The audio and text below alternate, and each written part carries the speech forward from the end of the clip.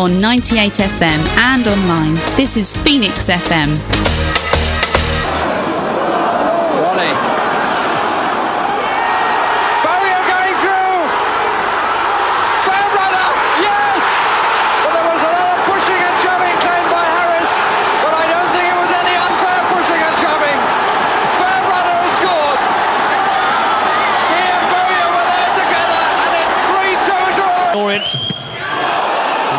Job. Dean Cox again, this time he's in!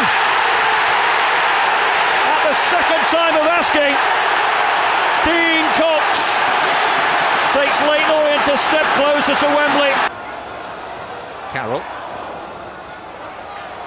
Jonathan to Hyde. Capable of anything. To Hyde! Equaliser for Leyton Orient! We're not a city, we're not a town. We're the only one of us around, and you know where we can be found when Saturday comes again. We'll be trying to do our best to cheer on those on who wear the vest. Whatever challenge, whatever test, we'll lay an Orient from e10. Lay an Orient from e10. Good evening, everybody, and welcome to the Orient Hour. I'm Billy Herring, and it's good to be back in the chair. Let's see if I remember how to do this rightly. So, on the panel tonight, we've got Darin Burrows. How are you doing, Darin? You good? I'm all good, Billy. Excellent. And Jamie Stripe. Jamie, how are you? All right, Billy. Good evening, everybody. Fantastic. All right, so we've got a real packed show for you tonight. We've got Andy Gilson has conducted an interview with Orient legend Paul Hyde, which we'll hear later on.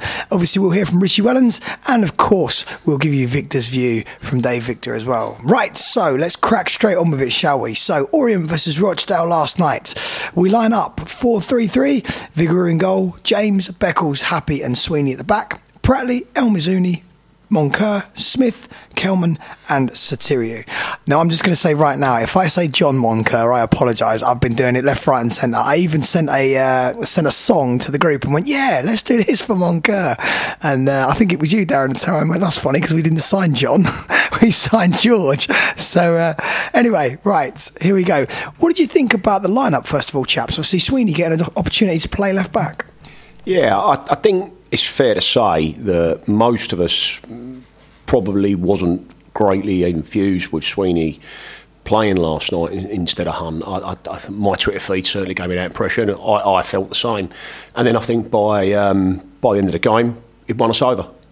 And I think that is really, after the 3 points and the penalty save, I think that's the biggest thing that came out last night, because we now know we've got a player. Look, it's one performance, but it was a performance we needed to see from him, and we saw it. Yeah, Jamie? Yeah, I'd agree with that. I think it's an important night for Sweeney, really, because it kind of gave us a little bit of confidence in him. And obviously Richie Wellens had a little bit of confidence in him to drop him straight into a game like that. And I think he repaid the faith. His hand in that goal, nice little touch, 1-2 on the edge of the box with Moncur, set up that winner. And as Darin said, I think it was a real plus for us. I think it's interesting because obviously Hunt has made such a good start for us, such a strong start, and it's been so impressive at left back. Obviously, when you're missing a player like that who's a solid 7 out of 10 every game, all of a sudden you start looking around and you start thinking, well, who's going to replace him? And were you surprised that Ogie didn't get a look in last night at left back, maybe, Jamie? I don't know. I'm not sure Richie is entirely sold with Ogie at left back. I think he sees him more as a centre half that can carry the ball out, and at the moment, he can't get in the side because the form of Beckles and Happy is so good. Obviously had a little bit of a wobble for their goal last night, but in general they've been quite solid, and it must be frustrating for Ogie. But also I think that he probably visualised Sweeney offers more going forward in that left back role, which can support the attack, and I think his faith has paid off. And obviously, Roel Sotirio got another chance last night. Obviously, he started the season on the bench. It's good to see him back as well, because there was one point when he come off with a hamstring injury against Tranmere, I believe it was, and I hoped he wasn't going to be out for a long period of time. So, Darin, how do you think he did last night? Yeah, I was impressed with Roel. I think the main difference under Richie with Roel is the work rate. So he's not just running along the line at the front anymore. He's tackling back, he's getting back, and he's doing his work for the team. I think that's come under Richie.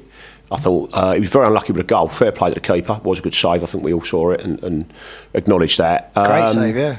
I like the way he had the hump a little bit when he come off. As long as he doesn't carry that into the dressing room, and I don't think he would. I think he would have left that. He'd have left that pretty much to himself when he got back, and would have supported his colleagues. And so yeah, no. Rule for me is somebody that I think Richie is really starting to bring the best out of.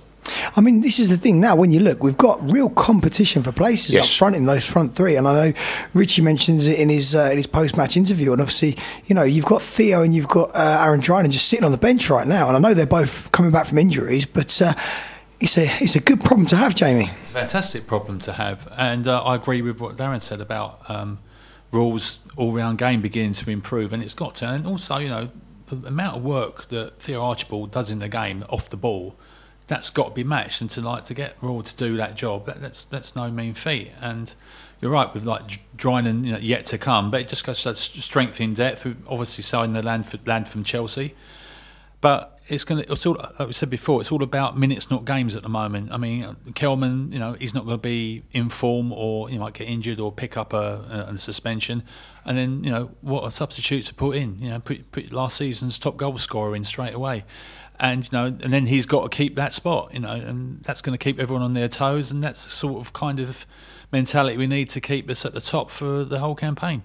We mentioned last night on our WhatsApp group as we were watching the game and what have you and stuff. We were talking about Drinan's clinical finishing or lack of, in a way. Do you think that Richie might well be tempted to use him more out wide this season than down the middle? Obviously, as we mentioned earlier on, We've got Kelman, who's playing really well at the moment. We've also got the Chelsea lad we can bring on, who is a centre forward. So do we think that Darin might play more wide this season, or do you think he'll get his opportunity down the middle? Over to you, Darin. Yeah, no, I agree. I tend to agree with you. I think he will play more wide. Yeah, I do. I think he'll only play him down the middle if Kelman's got a knock, or he wants to give him a rest, or he's really out of sorts. So there's 3 opportunities for Darin to play down the middle based on that. But I think, that perverse way, what's happened with Aaron Drinan's injury, he's done the manager a little bit of a favour, because he can really use that, not as an excuse, but as a reason to give him half an hour here, 20 minutes there, and it keeps the camaraderie again. I think that's played in his favour, Billy, shall we say. Do you think it's also allowed Kelman a little bit of time to settle in so much that we haven't had a choice who played up front, so therefore he's had to play him, and obviously Kelman's played himself into foot, because I know the first couple of games everyone was a bit sort of like, well, is he going to be strong enough to play at this level? But I think that now he's showing that his work rate off the ball, and his finishing is excellent. So has that allowed Kelman that breathing space to find his feet to then kick on and do what he's doing now? Yeah, and he's been a somewhat of a surprise package, really. You could kind of thought he might be a bit of a stopgap until Drinan's fit. But he's made that number 9 spot his own at the moment, and more power to him. But I think with Darin, it's easing him back gently. In years gone by, seasons gone by, we've rushed people back too quickly and we've lost them. I mean, Theo Archibald's case in point last season, we seemed to lose him almost as quickly as he came back. So it's good for us in a way. Also, the 5 substitutes this season, more people are going to get game time, and it just bodes well for us. I think that the squad is as strong as I can remember in a long time. I certainly think Darin will have a part to play in the more physical games. I think that there are going to be some games where, and he proved it when he came on last night. The first thing he did was smash their centre half out of the way, out on the touchline, and made his presence felt. Darin? Yeah, no, I agree. The guy's a unit, isn't he? In terms of not actually, like he's like an Erling Haaland like kind of unit, but what he is I don't think there's an ounce of fat on the fella. No, absolutely. He's an athlete. That's the word I'm looking for. Yeah. Okay, so it was. I would say it was a scrappy opening 20 minutes yesterday, and then we started to get on top after that. Obviously, great goal, lovely finish by Moncur, and what a nice ball, as you mentioned earlier on, by Sweeney. How impressed are you, gentlemen, with Moncur? Because I know that there was a bit of chat yesterday about does he pass forward enough? Does he affect the game enough? So Jamie, I'm going to come over to you first of all with this one. He's He can be a bit frustrating to watch, can't he? I mean, you always think there's more in him than actually gets delivered. And it was actually great to see him get a goal from open play last night. And the great thing about it, when he played that give and go with Sweeney, as soon as he released it, he just told me, that's where I want it. And that's the experience you kind of look for a play like that. And that's the sort of kind of thing we've been missing in our midfield for a long time. He can only get better. I mean, he can shield the ball, play a little pass in, take the ball in the dangerous areas. And it's experience, he can bring people into play. I mean, if we can keep him fit for the whole season, it's going to be such an asset for us. He's Ian Bogie-esque, isn't he? That's just my opinion on it. From what I remember Bogie, like for us old folks sitting here, I mean, that's it. Are we talking about George or John? Let's talk about George at this point, shall we? Go on, Darin. It's very difficult to not agree with anything Jamie just said there. Really, I think the only thing for me, I think we are now seeing him at his peak. Jamie, I think that first few games. I think he's now delivering what we hopes of him. Look, let's be honest, he's far too good for this level. So you just put it really well. We need to keep him fit. I tell you what, we also need to do is give him the ball. Yeah, because in the opening few games, what I noticed is he was getting frustrated where he was showing for the ball, and people weren't necessarily having the confidence to give it to him in a tight space. Now, I think that as the team are gelling and people are finding their feet, and I certainly think that El Mazzuni's made a huge difference there, because again, coming from that higher level, he's not afraid to give him the ball in a space which is a bit tight, and it allows Moncur to draw players in, and then he's got that ability to pick a pass or to turn, and he's very strong as well, which then allows other people space around the pitch. He doesn't give the ball away. Yeah, and at this level, that's really rare. And that's what I'm saying about him being a championship type player that we've managed to get our hands on by hook or by crook. Not quite sure how we managed to pull that one off, if I'm brutally honest, but I'm glad we have. And I think he's a key. When you say I can't ever pronounce the guy's name. El Mazzuni. Thank you for doing that for me, Billy. I actually wonder. Sometimes they're very similar, which is great, and you need two creative mids. But I think one player's really going to complement him when he comes back in, and we'll get a run, and that's Craig Clay. Interesting, yeah. I think that those two in the middle will, because Clay will do all the dirty stuff, won't he? Yeah. And if we can get, and it's who you drop at the moment, isn't it? You can't drop anyone, do you? We're top of the bloody league, so excuse my language, but it just doesn't happen, does it? For the right reasons, but I do think that's going to be an interesting one. Again, back what you said about playing away from home, people like Darin being necessary. I think that's where again we're a Clay Cray. The substitutions last night, Jordan Brown, he fits that mould. And that's the balance. And Thompson, I don't think Thompson's injured, is he? He's got knocked. That's why he wasn't playing last night. Right, is that why he wasn't in the squad? I did wonder that. But you've got strength in depth now in the squad. That last window really sort of done us what we needed, I think, as a squad. So, second half then, again, I thought we actually started all right, to be honest, in my opinion. But when we didn't score, we seemed to sort of take our foot off the gas a little bit and let them get into the game. And typical Orient, obviously, we give a penalty away. I mean, I think everyone was watching that going, we've seen this 100 times before. We know the outcome. And we know the outcome. Yeah. And then, obviously, I look at Beckles for the header, and I'm thinking, what are you doing? However, if he gets a call to say not at home, you're then looking and going, well, is that down to bad communication? So, looking at it, what are we saying? What do you think? Go on, Darin. Well, first of all, I think the two centre-halves were great last night. Yeah. Okay, but they both made mistakes for that penalty. So Hap shouldn't have played the ball to Beckles. Beckles shouldn't have played it to Viggs. Yeah. And I don't want to be critical because I think, again, we're talking about Sweeney. Dan Hap's another one. I've been critical of Dan Hap. Yeah, and I love to be proved wrong about players, especially young players. I really enjoy actually giving going, no, you're wrong about me. Because we all benefit from that, don't we? Yeah, absolutely. And I learned that my opinions are not always right in these matters. And he's one I've definitely changed my mind about literally this season.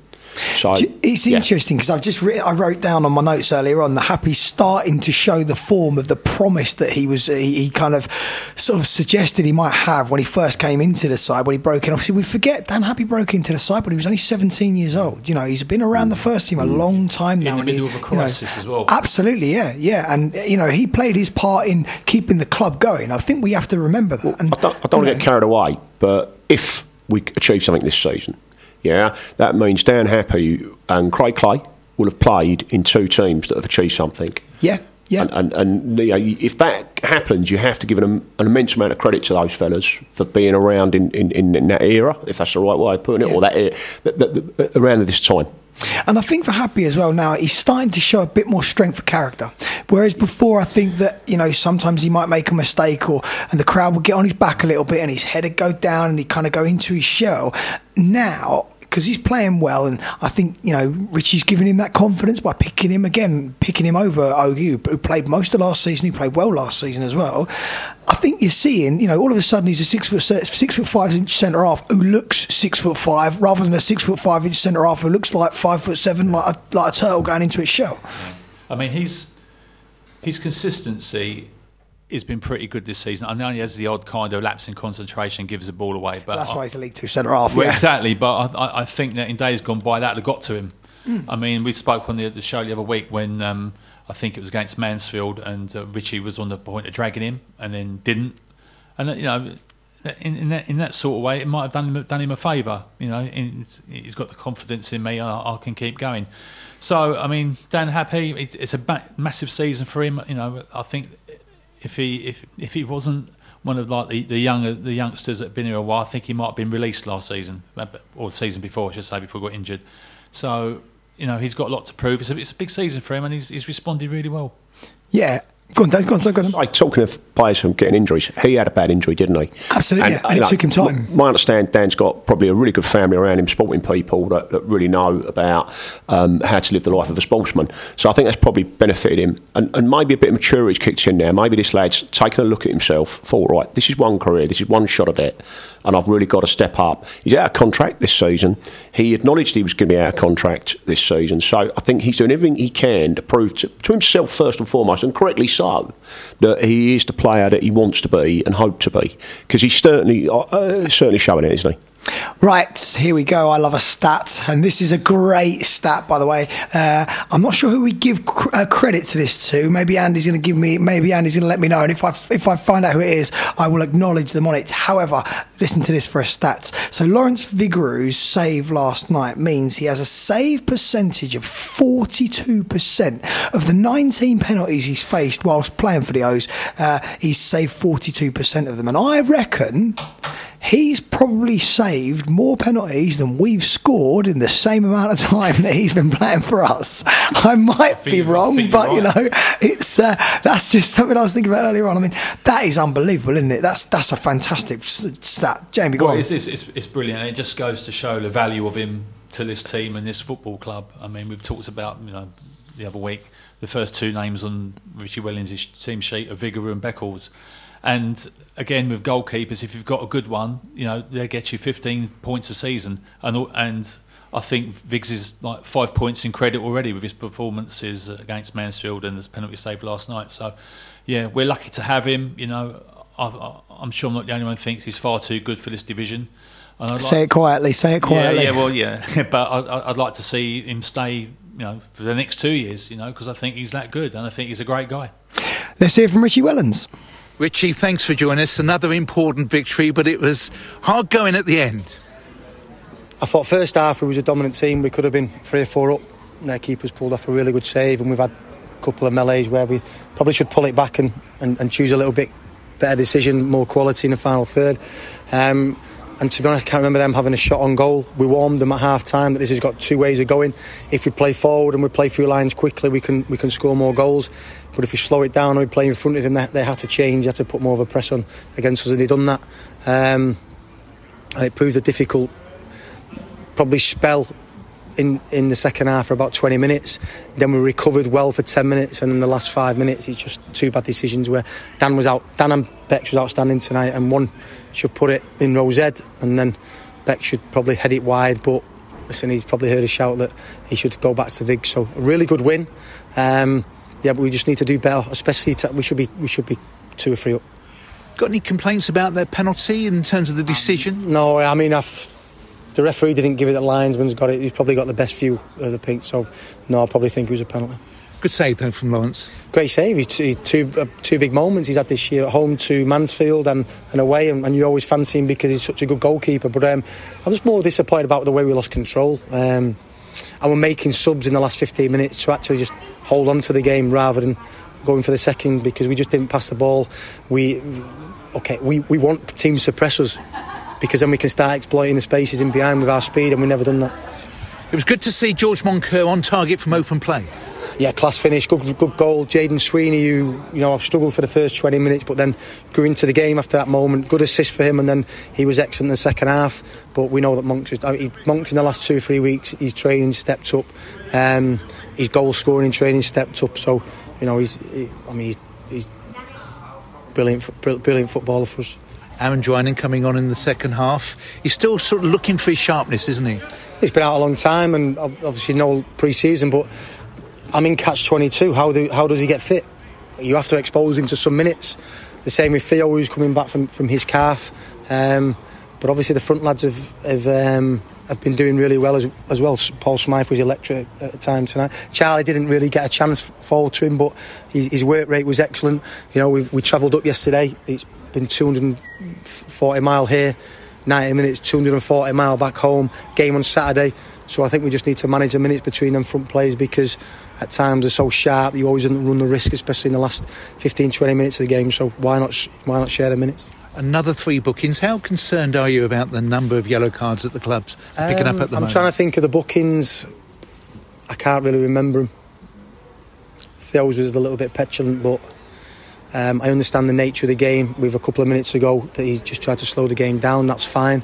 Pratt's got booked, but I can't remember what it was for. If you want to win things, if you want to win games of football, this is an extremely good level of football. 2 teams, they're fighting for the manager. I thought it was an excellent performance from Rochdale today. They hung on in there at times, but they dug in and they looked fit and they came on strong. So I don't think how can you go for a game of football without picking up bookings and things like that. So yeah, it's not a worry. How significant is Rob Hunt's injury? I'm hoping it was 2 to 5 weeks. I'm hoping Ruben, and I know his history with his calf.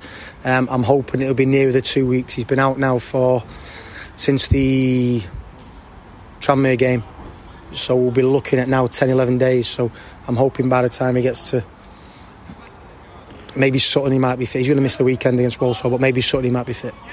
Congratulations on the award, and it's good to receive that particular award and then get the victory immediately afterwards. Yeah, I mean, I've had so many messages today talking about the curse and what have you. I'm sure Danny Crowley has and Paul Heckenbottom, but I've just seen that they've won as well. So whoever's not superstitious and went against the curse has probably had a nice treble today. But no, listen, we've got a brilliant staff here. The players are really lucky because we've got tremendous staff. But then I think that staff are really lucky because without players, it doesn't matter who you are. Without good footballers and players with a drive to win and improve, which we've got, then football management is really, really tough. But we've got a group of players that are fighting for every single ball, every single result, every single point. And then it epitomises that when Viggs has made the save and he's got all 10 other players on his back congratulate him, and then obviously he's got all the plaudits in there. Well, it's a fully deserved award, not just for what happened in August, but since March and the impact you've made. Honestly, it doesn't interest me. It doesn't interest me. I have to have photographers that come round my house. I don't want them in my house. I have to pose like I'm having my wedding photos done again. I don't like it.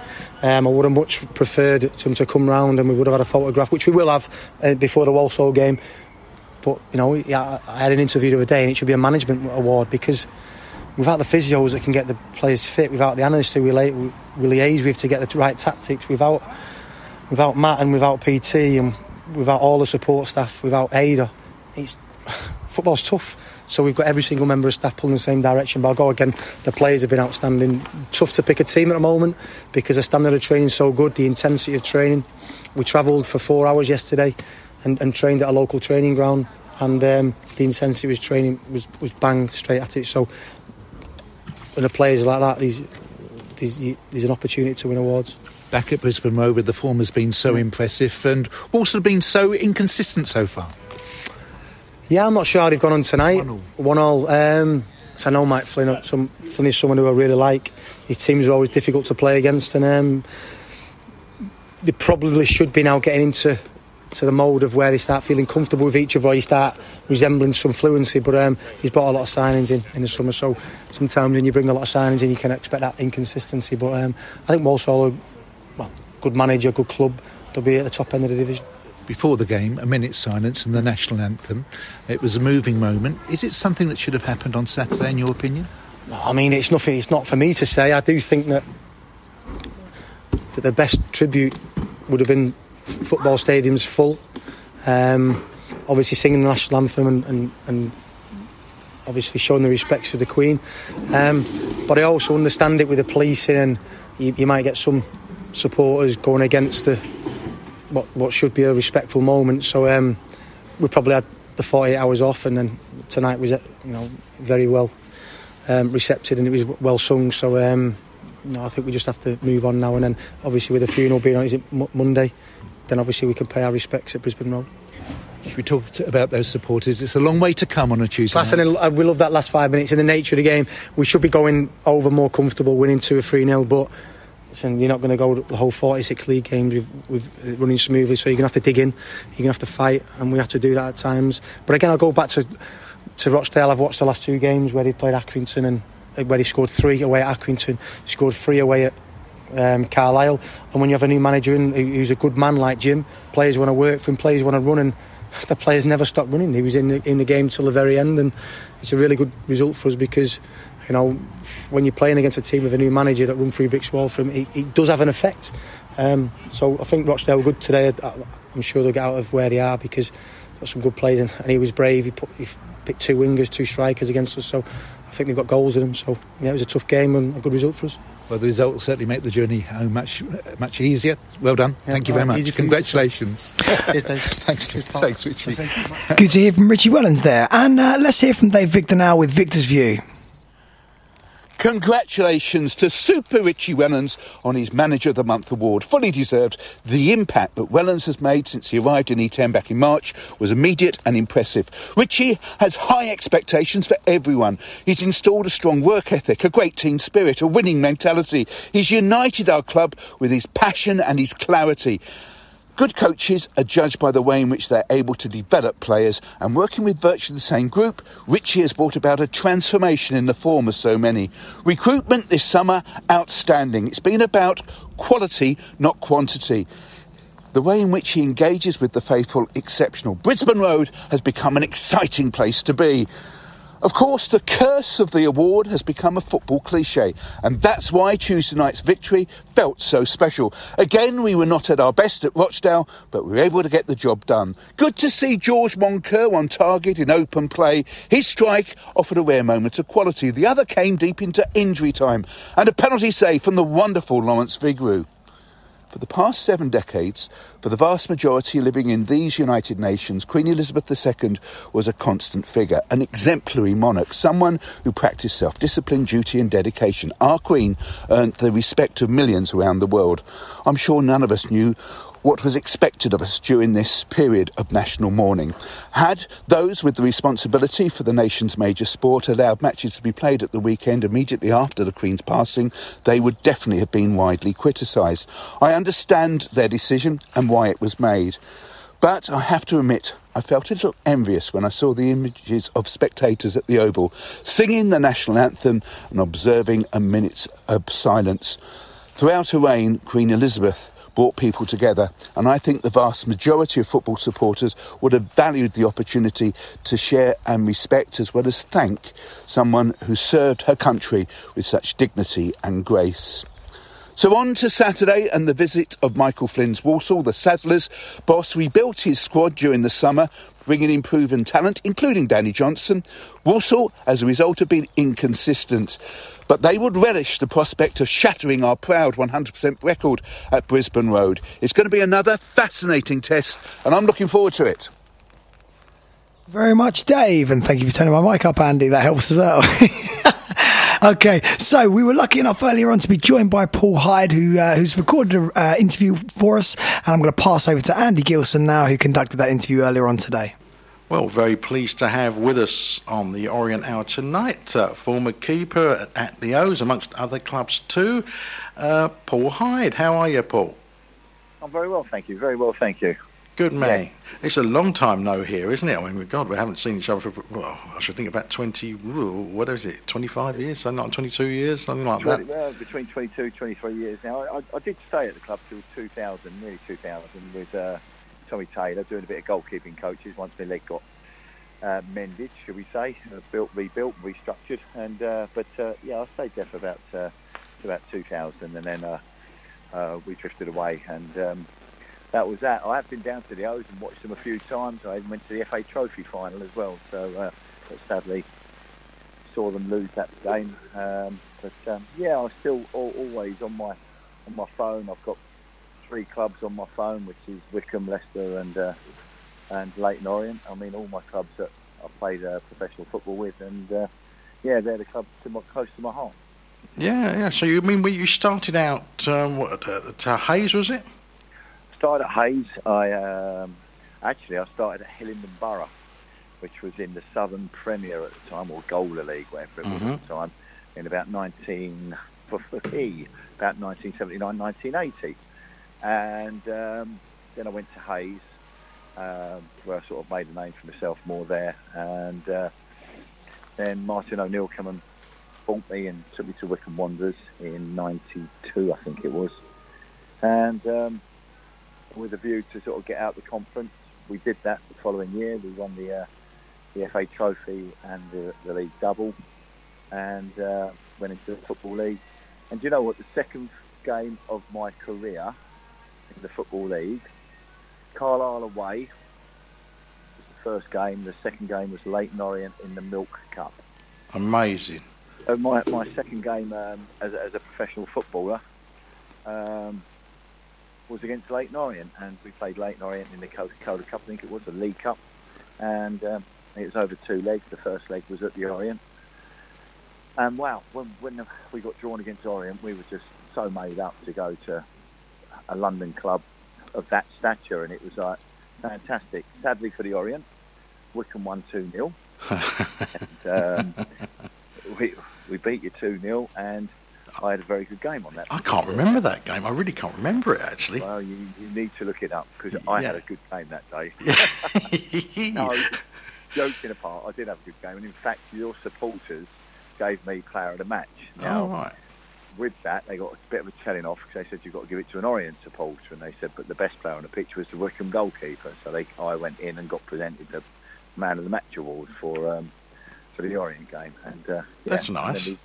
It was lovely, and that was started my affiliation with the Orient fans, really. But I mean, you spell at Wycombe was quite a long one, really, wasn't it? About 5 years. 5 or 6 years, yeah. I 5 or 6 years. I've played 280 odd games from a guy called Alan Smith, the old Crystal Palace, yeah. Turned up. And he wasn't, how can I say, very popular with the players there, because he was sort of bad-mouthing the management staff of previous, which was Martin O'Neill, and the backroom staff of John Robinson and Steve Walford, high-quality players in their time. And obviously we had an affiliation with them, and we couldn't understand it, so we sort of stood our ground a little bit, but everyone that stood their ground a little bit ended up leaving the club under a cloud, and unfortunately I was one of them. Yeah, I mean, because was it just a difference in style, or was it just his personality that caused the problem, do you think? Bit of both. It was more, he wanted to be seen and known rather than the players that were at the club. So if you were a popular player at the club, you weren't popular with him. It was like he wanted to be Mr. Popular, and also the style of football was more long ball, should we say. It weren't sort of played out from the back. It was a long ball. How long can you keep the ball in the air for? How long can it take us to challenge for that ball, and how quick could we pick up the pieces and create a goal scoring opportunity from it? Yeah. Which in our world we didn't really play like that. We played long ball when we had to, but we tried to play football through from the back and through the middle, and create chances and fashion opportunities in different ways. So yeah, different styles, different management styles, and certainly different management styles. Yeah, I mean, because he'd come to you from Palace, hadn't he? Yes. Yeah. So maybe, I don't know, maybe there was a reason he stepped down. I mean, from Palace, maybe he was, trying to get his authority felt, etc., because he was at a bigger club before, and he maybe, Yeah, we got to know about that quite quickly. So, yeah, that was high on his agenda, to be known as the better manager than we were the better team. And we were a very accomplished team. As I say, we went to a club of Orient stature, which were in Division 1 at the time, and we comfortably beat you in the... we didn't comfortably beat you, but we beat you 2-0 at Brisbane Road, and then 1-0 at Adams Park, and we went on and continued the roller coaster ride there. I think we ended up playing Coventry in about the third round of that, I think it was in the end. So we got knocked out by Coventry on the away goals. Yeah, but still a creditable performance, wasn't it? So, absolutely.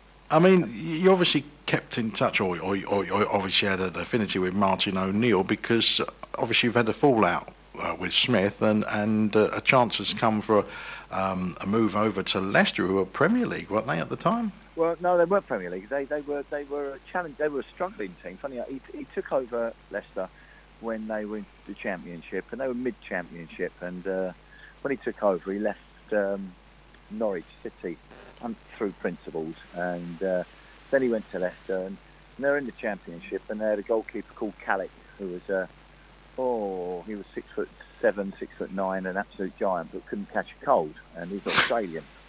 So they sold him to Wolves, and they needed a goalkeeper replacement, and they knew that I was a big, strong, confident lad, and they phoned us up and they said, obviously Alan Smith's falling out with you. Would you like to come and join us? You will only sort of like be a squad player, but it's better than being a squad player than no player at all at Wycombe, because I got banished to the bench at Wycombe at that time. So yeah, cool. So I jumped at it, went to Leicester. That year we got promoted into the Premiership. We beat Crystal Palace, strangely enough, in the final. Steve Claridge bent one in past Nigel Martin. I remember that, yeah. Remember Claridge, yeah. Well, I was on the bench that day, and I was sitting next to Martin O'Neill, if you see any pictures of it. But yeah, we sat there, and then we went into the Premiership. And then Casey Keller came, and obviously my time was coming to an end. I was about 32 at the time, and I weren't sort of Premiership ready, should I say? Because to be a top Premiership player, you've got to have grown up in the game at a younger age than what I did. And I sat on the bench. He just said to us, "You won't let us down. You will never let us down. We've always, we've known you for a long time." And he gave us my shirt, and that was number 30. And I sat on the bench for 7 Premiership games. And then I got a phone call from Tommy Taylor. I think it was my 8th game I was supposed to play, and he said, we'd like you to join us. We've got Fulham on a Sunday in the live on Sky in a match. He said, "Do you want to join us?" I said, "Yeah, I'm more than interested." So I went away, had a chat with the wife, and had a chat with certain people, and made the decision to leave Leicester. Didn't go down very well with Mr. O'Neill, the gaffer. He weren't very happy with that. Felt I'd let him down, but I needed to be a number one, and I needed to play football again, and to play at Orient like I did, and winning at Orient with Wycombe, and seeing the club and knowing the club and the history of the club. To play for a lovely London club like Leyton Orient was an honour to me, and so soon as that came up, it was the one club that would lure me away to go back to London, where I'm from, and play football. And I did. I left. Yeah. So you initially, wasn't it just a month or something, and then you? No, I came for a month's trial. All right. Or a couple of game trial, and then they signed me after that. So I knew that they were hovering around, but then they came in there. It was a do or die. You take what we're offering you now, or it's gone. So I had a sort of like Friday afternoon. That sounds like a Barry Hearn deal. It certainly does. Yeah, I like Barry. But it was just a crash bang wallop. Do you want to play? Blah blah blah. Sat in there, and I think Schultz was in goal at the time for you. Yeah. And then I went in the changing room on Sunday. I got introduced to all the lads, and Schultz got asked to move over, and I took the shirt. I think we lost the game 2-0 live on Sky. They were top of the league, Fulham were, and I think we lost 2-0. But it was done all right. Played all right. Took a little bit of time to settle down, because again we played a little bit of kick and rush football with Tommy. I love Tommy. I thought, lovely man, lovely family, and I really had a lot of time for him. But yeah, he was loyal to his players, didn't he? He was loyal to his players, Tommy. I think he was very loyal to his players, and I take my hat off to him. He was honestly a real gentle giant. He was a lovely man, really lovely bloke. Again, the style of football was a little bit kick and rush and get the ball in behind and start pushing and penetrating from their side of the half rather than play it out from outside of the half. So again, it took a little bit of adapting to, but playing for the Orient was an honour. I still keep in touch with some few of the friends down there. I still turn up for the games when I can, and I've got friends in Spain Bill Harrison, I don't know if you know Bill, he's a friend in Spain of mine. Right. He's lived out there for a long time. He's a season ticket holder. Even though he lives in Spain, he watches every game. He pays his season ticket to get a membership to watch the matches on TV and stuff. And he'll be listening to this, getting a name check here. You've made his evening. Probably will. Hello, Bill. He's a good lad. And the supporters there with my family were magnificent, absolutely magnificent.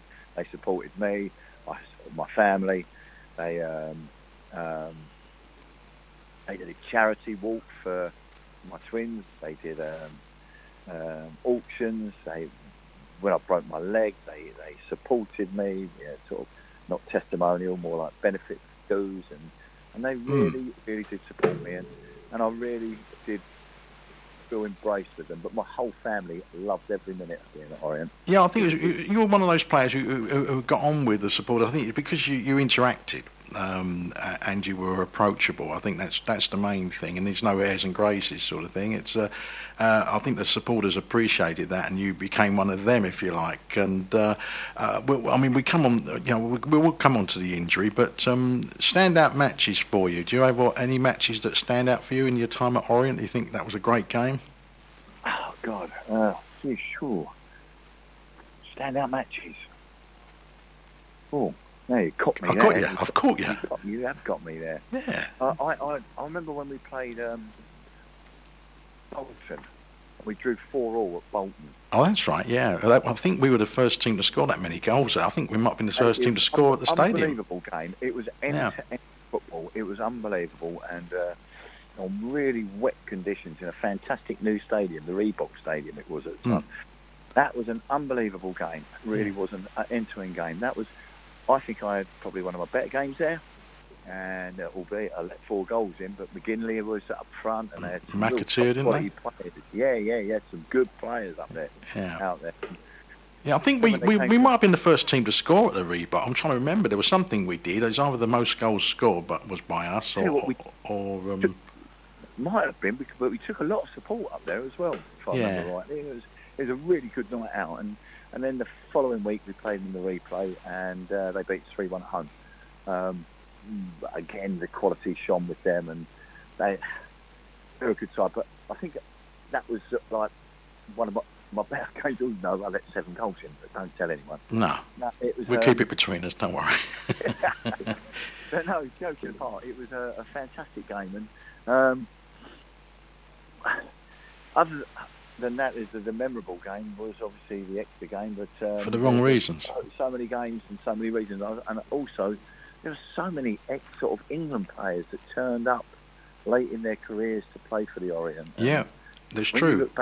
When you look back at some of the quality, and I was sitting down trying to work out what would be their greatest ever team if they could play every player at the peak of their career, and oh my God.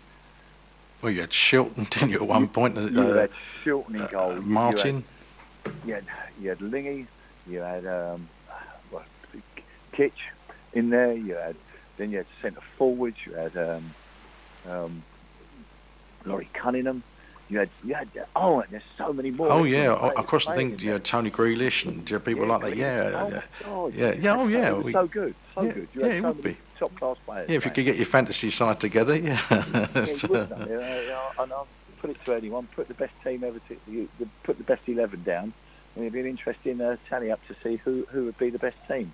Yeah. So you certainly had an array of them. Yeah, So really did. Back to you. You're having these matches, and we've gone to St James's Park, Exeter, and I think it's pretty well accepted that everybody there would say it's one of the worst challenges they've ever seen. I mean, it was a horrendous challenge on you, and yet not a lot happened to him, did it? No, it's funny. I mean, John Williams played at Wycombe with me. He got signed from Coventry, strangely enough, by Alan Smith, and he came on very big money from Coventry to Wycombe Wanderers. And on his day, he weren't a bad player. He's very quick, but his second touch was a tackle. But he picked and chose these games when he wanted to play, and he used to sit on the bench a lot, saying, "Oh no, I'm picking up a load of money just to sit here." Attitude, and we didn't like that because we were a winning ingredient, and we didn't like it. I weren't a big fan of his. Because I wanted to be a winner wherever I was. I just wanted to play every single game and be part of the team and part of the club, if you know what I mean. I just wanted to be, I felt I was lucky to be a footballer, and I was lucky to be at clubs like the Orient and to have enjoyed them moments that not many other people have had in their lives. And when we went out there, I think it was... Ashley Babe was in goal for Exeter as well, and I became very good friends with Ashley when he had his spell at Orient as well. And the ball came through from the halfway line. We held a high line. Clarkey and Smudge held a bit of a flat line actually against someone with a bit of pace like John, and he knocked the ball past them, and it was clearly coming into my box, clearly. And I made a choice. I could have run out the box and kicked it, or I could have just collapsed like a big lump of lard onto the ball, because there should never have been a challenge. It was there for me to just fall on, lay on the ball. Mm-hmm. So I chose that one. Obviously, it was the wrong choice because he's left the ground with both feet, and he's thrown his body into my body, and he smashed my ribs, big stud marks all down my rib cage, and with one boot, and the other boot cleanly hit the middle of my shin and snapped it in 4 places. And then had the cheek when I said to him, get off me, you've broke my leg. He gladly got up, took the ball and rolled it to his teammate, who scored the goal. And the goal was given. Now, he heard me shout out, you heard the leg break. Even so, I knew it was gone because it was touching me backside when my leg was straight. But it was just ungentlemanly conduct, but in the highest order, and very painful. Yeah, well, yeah. I do sympathise. I broke mine, so I know. Yeah, it's not good, is it? But no. Yeah. So, you, to all intents and purposes, that was your full-time football career. Really, you were there for, as you say, at the club for about another 18 months or so afterwards, weren't you? Yeah, well, that was mainly my rehab time, and again, Tommy Taylor really looked after me there. Really, and as I say, I really did like Tommy as a bloke. I thought he was a top bloke, top man.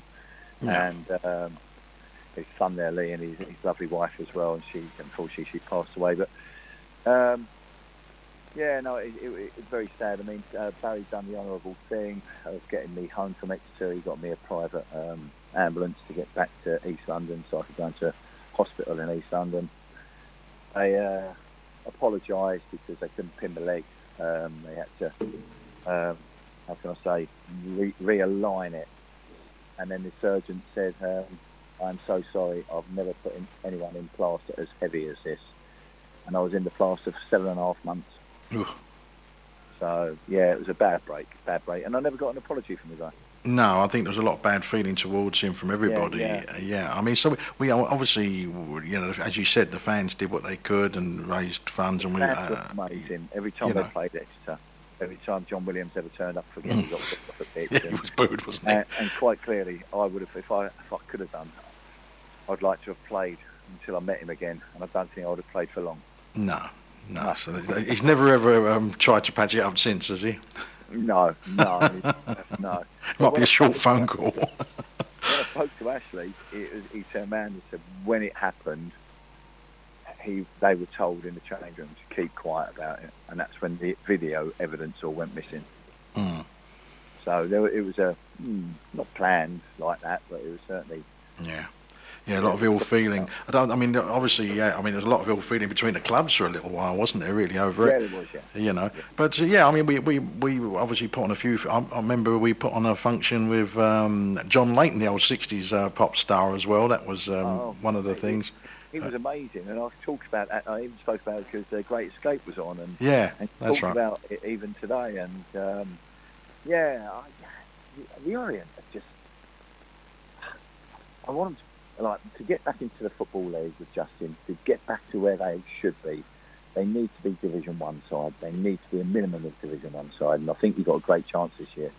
Yeah, off to a good start. Yeah, great start. They've got to keep that going. You're a minimum of Division 1. You're a Championship side with that stadium and that support. You really are a Championship side, but minimum of Division 1. And I just hope and pray and touch wood, as I am now, that they get up there, and because that's where they deserve to be. I mean, when you've got people like Kitch and Jenkins and Dave in the bar and all of them, they're lifelong supporters of the club. And he's been a player in the 70s when probably the best football was ever played at the Orient in the 70s with Peter Kitchen and the team that was around him then. But it's too big a club to be where it is. Yeah, I'm friends obviously with all of those, and they're good. They're really good people, as well as Peter being a great player. He's a really, really top fellow as a person as well. And Steve Jenkins, of course, with all his work with the SOM and the memorials over there, etc.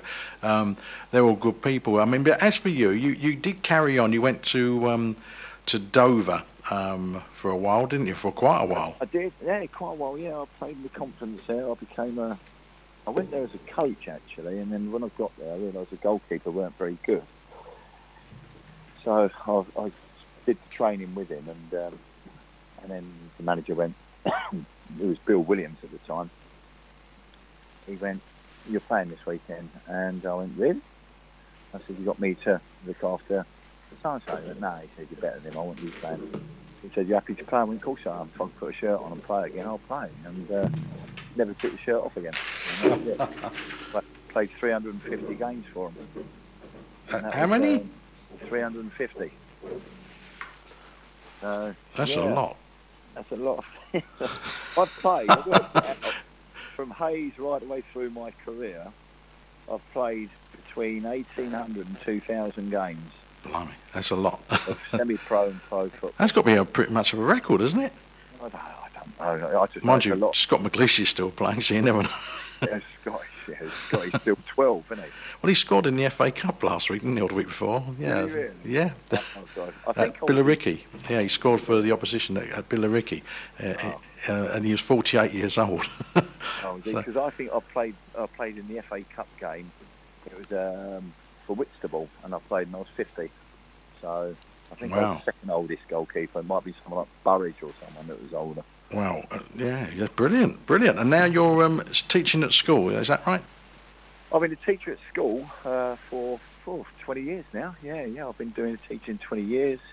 I'm looking possibly to get out next year. I think time is getting on, and I just want to sort of chill out. I've got a small apartment in Spain that I like to travel back and forth to.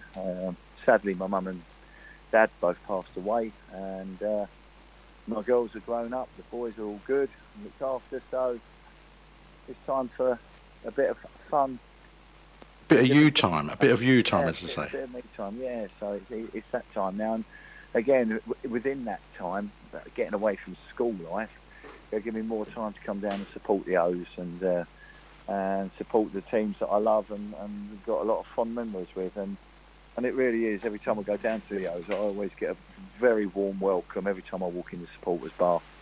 And I think you're right, it's one of the ones where we didn't have the most successful time when I was playing for the year and a half I was on the field, and the year and a half I weren't on the field. But every time we won, I'd go in the bar. Every time we drew, I'd go in the bar. Every time we lost, I'd go in the bar.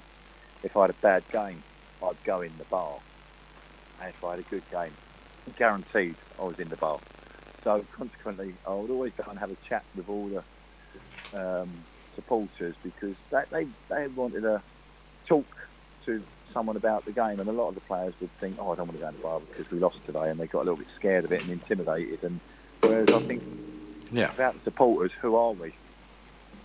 Well, that's the right attitude, and that's probably why you was endeared to people. And as I say, and it's been lovely to catch up with you, Paul. And obviously, hopefully, we might see you at some point this season. We will do. I will let Steve know when I'm coming down, and I'll let a few people know when I'm coming down. And hopefully, we can meet up with a couple of ex-players as well. I know Peter will be there. He's there most weeks, isn't he?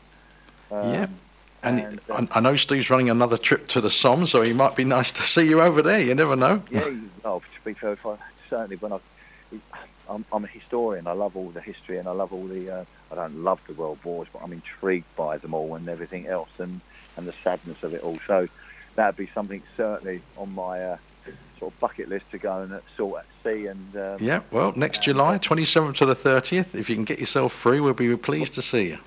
That could be a very big option, because hopefully I was going into semi-retirement by then. Hurrah! Well, lovely to speak to you, mate, and you take care of yourself, and thanks for joining us on the Orient Hour tonight. No problem. Fantastic. Thanks for contacting me. It's much appreciated.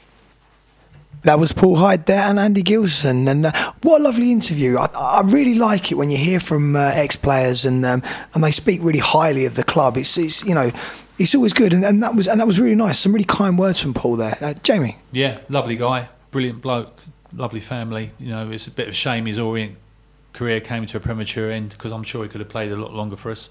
And you're right. It's nice to hear him that he's okay and doing well. Yeah, good stuff. All right, let's look briefly ahead to Saturday's game then before we say goodnight. Walsall at home. Walsall come into it on a poor run of form, 4 losses and 2 draws in the last 6 games, if you include their cup games, and they're 14th in the table. So we mentioned earlier on some selection headaches. Darin, what do you do at the weekend? I think certainly the back four takes care of itself. I think the midfield takes care of itself. I think you carry on with Rill as well. I think we've got to ease our man Darin back in, so I think that takes care of itself. Possibly, if I was going to make the one change, if Hunt is fit, I know how much we superlatives about Sweeney, but let's get Hunt back in. You're right what you said, 7 out of 10. So I think Richie said Hunt's definitely going to miss out this weekend. He did. You're right. He did. So okay, all right. Yeah, you're right. No, well remembered. That's my team with Sweeney in that case, Darcy. Jamie? I'd probably go with what Darin said. Sweeney starting. I'd probably, if fit, bring Archibald back. Interesting. Okay, so pretty much keeping the same team, and I think, I agree with you both. I mean, it's great to have the headache of not knowing who to play for a change, rather than trying to scrape around and find a starting 11 that we think is good enough. Anyway, have a good evening, everybody. I hope you've enjoyed the show. Take care. Thank you to all my guests. Thank you to Darin. Thank you to Jamie. Thank you for Andy for doing the buttons. Thank you to Paul Hyde for joining us. Stay safe, everyone, and we'll see you soon. We're not a city, we're not a town. We're the only one of us around, and you know where we can be found when Saturday comes again. We'll be trying to do our best to cheer on those on who wear the vest. Whatever challenge, whatever test, we'll lay an Orient from e10. Lay an Orient from e10. This is our club and we are proud. So sing it up and sing it loud. We were formed in 1881. The clans in Orient and so begun. The old story and on it runs. We'll lay an Orient from e10. Whatever challenge has come our way, the Orient faithful are here to stay. We will live to fight another day. We'll lay an Orient from e10. Lay an Orient from e10. This is our club and we are proud. So sing it up and sing it loud. We're not a city, we're not. On the Hour, across Brentwood and Billericay. This is Phoenix FM.